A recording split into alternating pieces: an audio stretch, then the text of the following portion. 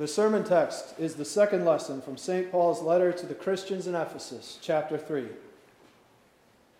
For this reason, I kneel before the Father of our Lord Jesus Christ, from whom the entire family in heaven and on earth receives its name. I pray that, according to the riches of his glory, he would strengthen you with power through his Spirit in your inner self, so that Christ may dwell in your hearts through faith.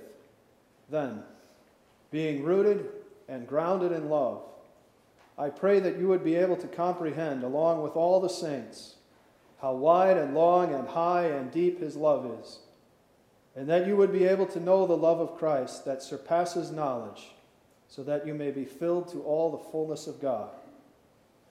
Now to him who is able, according to the power that is at work within us, to do infinitely more than we can ask or imagine, to him be the glory in the church and in Christ Jesus throughout all generations, forever and ever. Amen. In the name of the Father, and of the Son, and of the Holy Spirit. Amen. It is pretty much common knowledge that what you read on Wikipedia has to be read with a good amount of skepticism.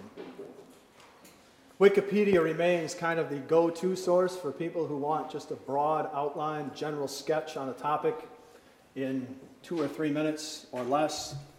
And Wikipedia's fact-checking and editing policies have been tightened, and yet there's still quite a bit of questionable information on Wikipedia. Having said that, here's something from Wikipedia.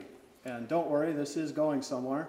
This is from the beginning of Wikipedia's page on four-dimensional spaces. It says, the idea of adding a fourth dimension began with Jean-Laurent D'Alembert' Dimensions, published in 1754, was followed by Joseph-Louis Lagrange in the mid-1700s, and culminated in a precise formalization of the concept in 1854 by Bernard Riemann.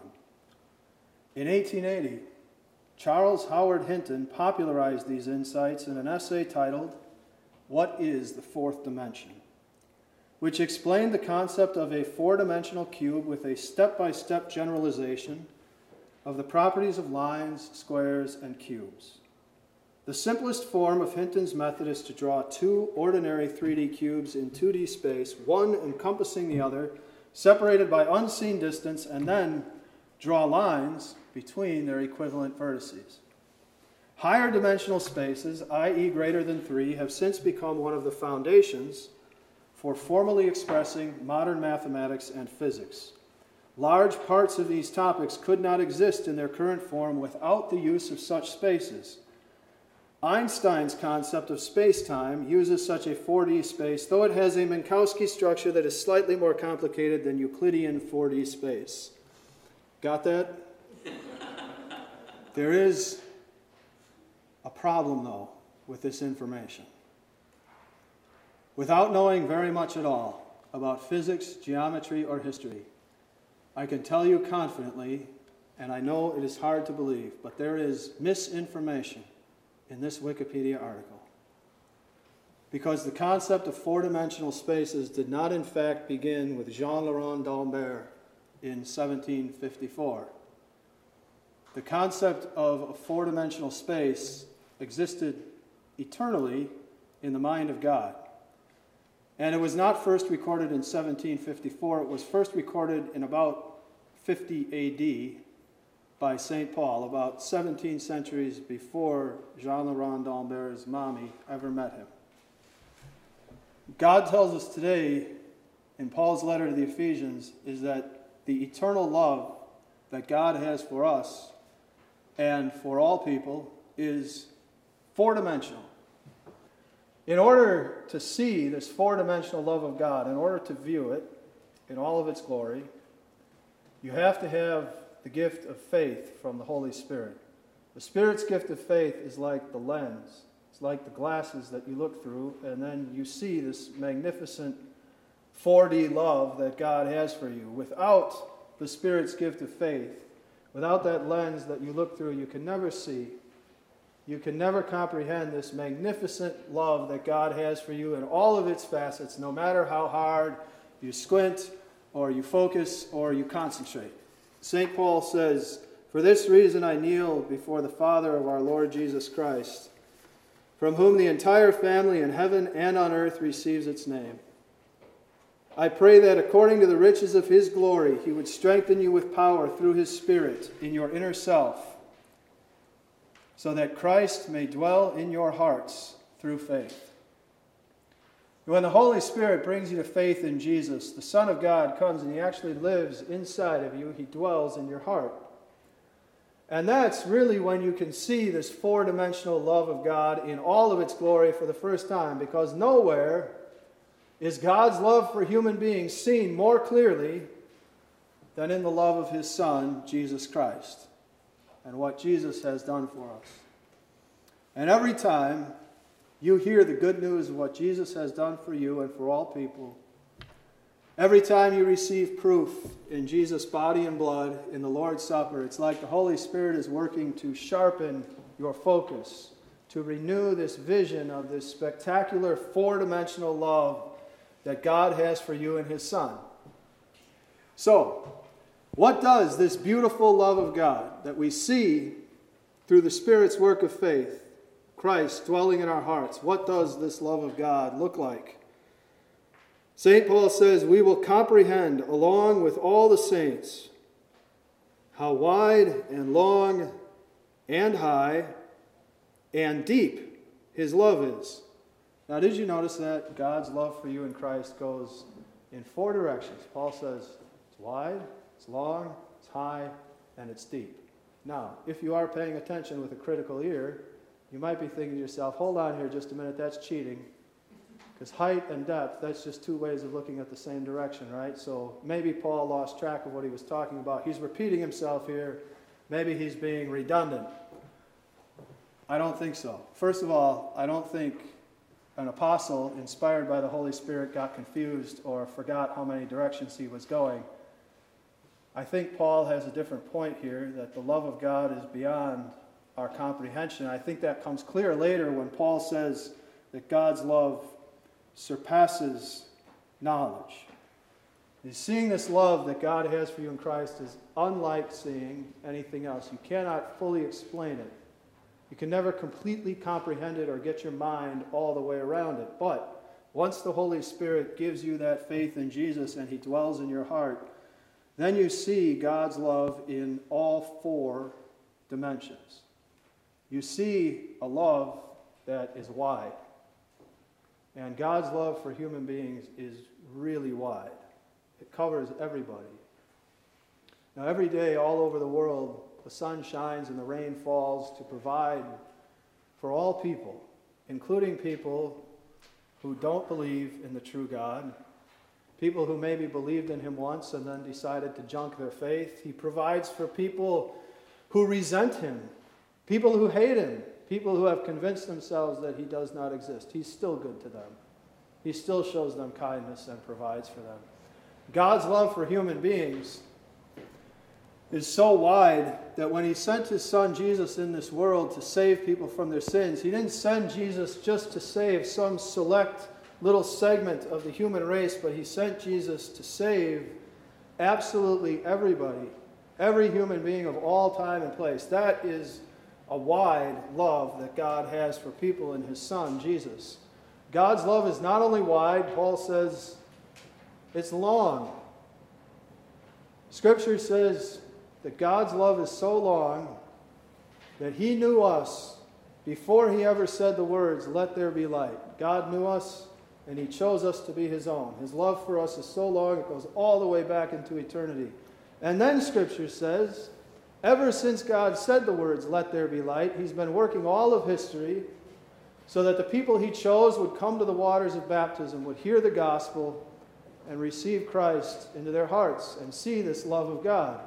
And God's love for us is so long that he doesn't just want us to be his people for as long as we live here in this world, but his love for us extends all the way into eternity. He saves us in his Son so that we will live with him forever in heaven. So God's love is so long for us, it goes from one side of eternity to the other. Couldn't possibly be any longer. His love is wide, it's long, and it's high. God's love for us is so high that when he sends his son Jesus into this world, Jesus raises himself up over every temptation that Satan throws his way to be perfect for us. God's love for us is high enough to lift his own son up on the cross to bleed and wash all of our sins away. And it is so high that it raised Jesus back up out of the grave on Easter so that we too will rise on the last day. God's love is wide, it's long, it's high, and it is deep. God's love for us never betrays us the way that human love betrays. It never gets distracted. It never flies away. And God's love for us is so deep that it cares for every aspect of our existence. He doesn't just care for our souls, the spiritual side of us, but his love is so deep that he also cares for our physical side, our bodies. And we see a beautiful example of that in the gospel that we hear this morning. Jesus turning water into wine, the wedding banquet of Cana. Now, the main point of that gospel, the main thing that you should take away from it, is that when Jesus turned water into wine, he revealed his glory as the Son of God, and his disciples trusted in him. You know that's the main point of the gospel because St. John tells you so in the closing verse of the gospel. But you can also see in that story the depth of love that Jesus has for people. Because can you imagine the embarrassment of that bride and groom if they had run out of wine at their own wedding reception? Can you imagine how people would have gone home rolling their eyes and shaking their heads, and they would always remember that wedding as the one where they ran out of wine? But Jesus' love for those newlyweds and for everyone at that wedding was so deep that he even provided them with something as trivial as wine. And he didn't just provide, he gave them enough for 24 wedding receptions. And not just wine, but the best wine, because Jesus' love for people is deep. He cares about every part of them, and that is true for us too. God promises us in Christ that he is going to give us what is best for us and give it to us at exactly the right time, and sometimes our imperfect minds rebel against that. Now, we see what God is giving us. We can't understand how it could be good or how this could be the right time. But it is, because his love for us is perfectly deep, and it cares for us in every aspect of our existence. The love God has for us is wide, long, high, and deep. And when you see it through the gift of faith, it's no wonder that St. Paul says it surpasses knowledge. You can never get your mind all the way around it. But when you see it through faith, you see God's love in all the glory that he has for you. And it leads you to ask a couple of questions. First, do you see? Are you seeing this amazing four-dimensional love that God has for you and his Son? And hopefully, you would be able to answer that question quickly and emphatically with a yes. Of course you do, because you believe. You've been baptized. You hear the good news of what Jesus has done for you. You see God's love for you in all four magnificent dimensions. But then the next question we need to ask is, could I be seeing God's love for me even more clearly than I am? Remembering that the Holy Spirit uses the gospel, the good news of what Jesus has done for us, to sharpen our focus on God's love for us, then I have to ask, do I take the opportunity to read God's word, to study it, to learn it, to listen to it? Do I receive the gospel in the Lord's Supper every opportunity that I have? See, Christians can never become complacent or jaded in the view that they have of God's love. It's simply an unchristian attitude to say, I know what God's done for me in Christ. I see his love just fine. It's not really worth the time investing the effort to learn more, to see it even more clearly. I mean, after all, that's not exactly the only thing that I have to do in life. Christians need to drop that attitude in favor of the wish that St. Paul had for these Christians in Ephesus and the wish that God has for all of his people. In St. Paul's words, they would be firmly established rooted in God's love. Their vision of that love would be sharp and focused, so nothing could ever blur it, nothing could ever shake their hold on God's love. And God promises here in His Word, and this is not some web page that anybody can go on and edit and make it say anything they want. This is the eternally reliable Word of God. He promises that where the Spirit is working with the good news of Christ, people will see God's love more and more clearly in all of its glory all the time. It can happen. It does happen. It will happen because God is the one who makes it happen.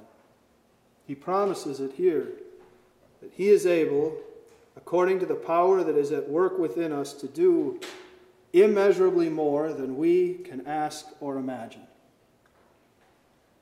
And it can sometimes become easy to start being cynical or jaded and say,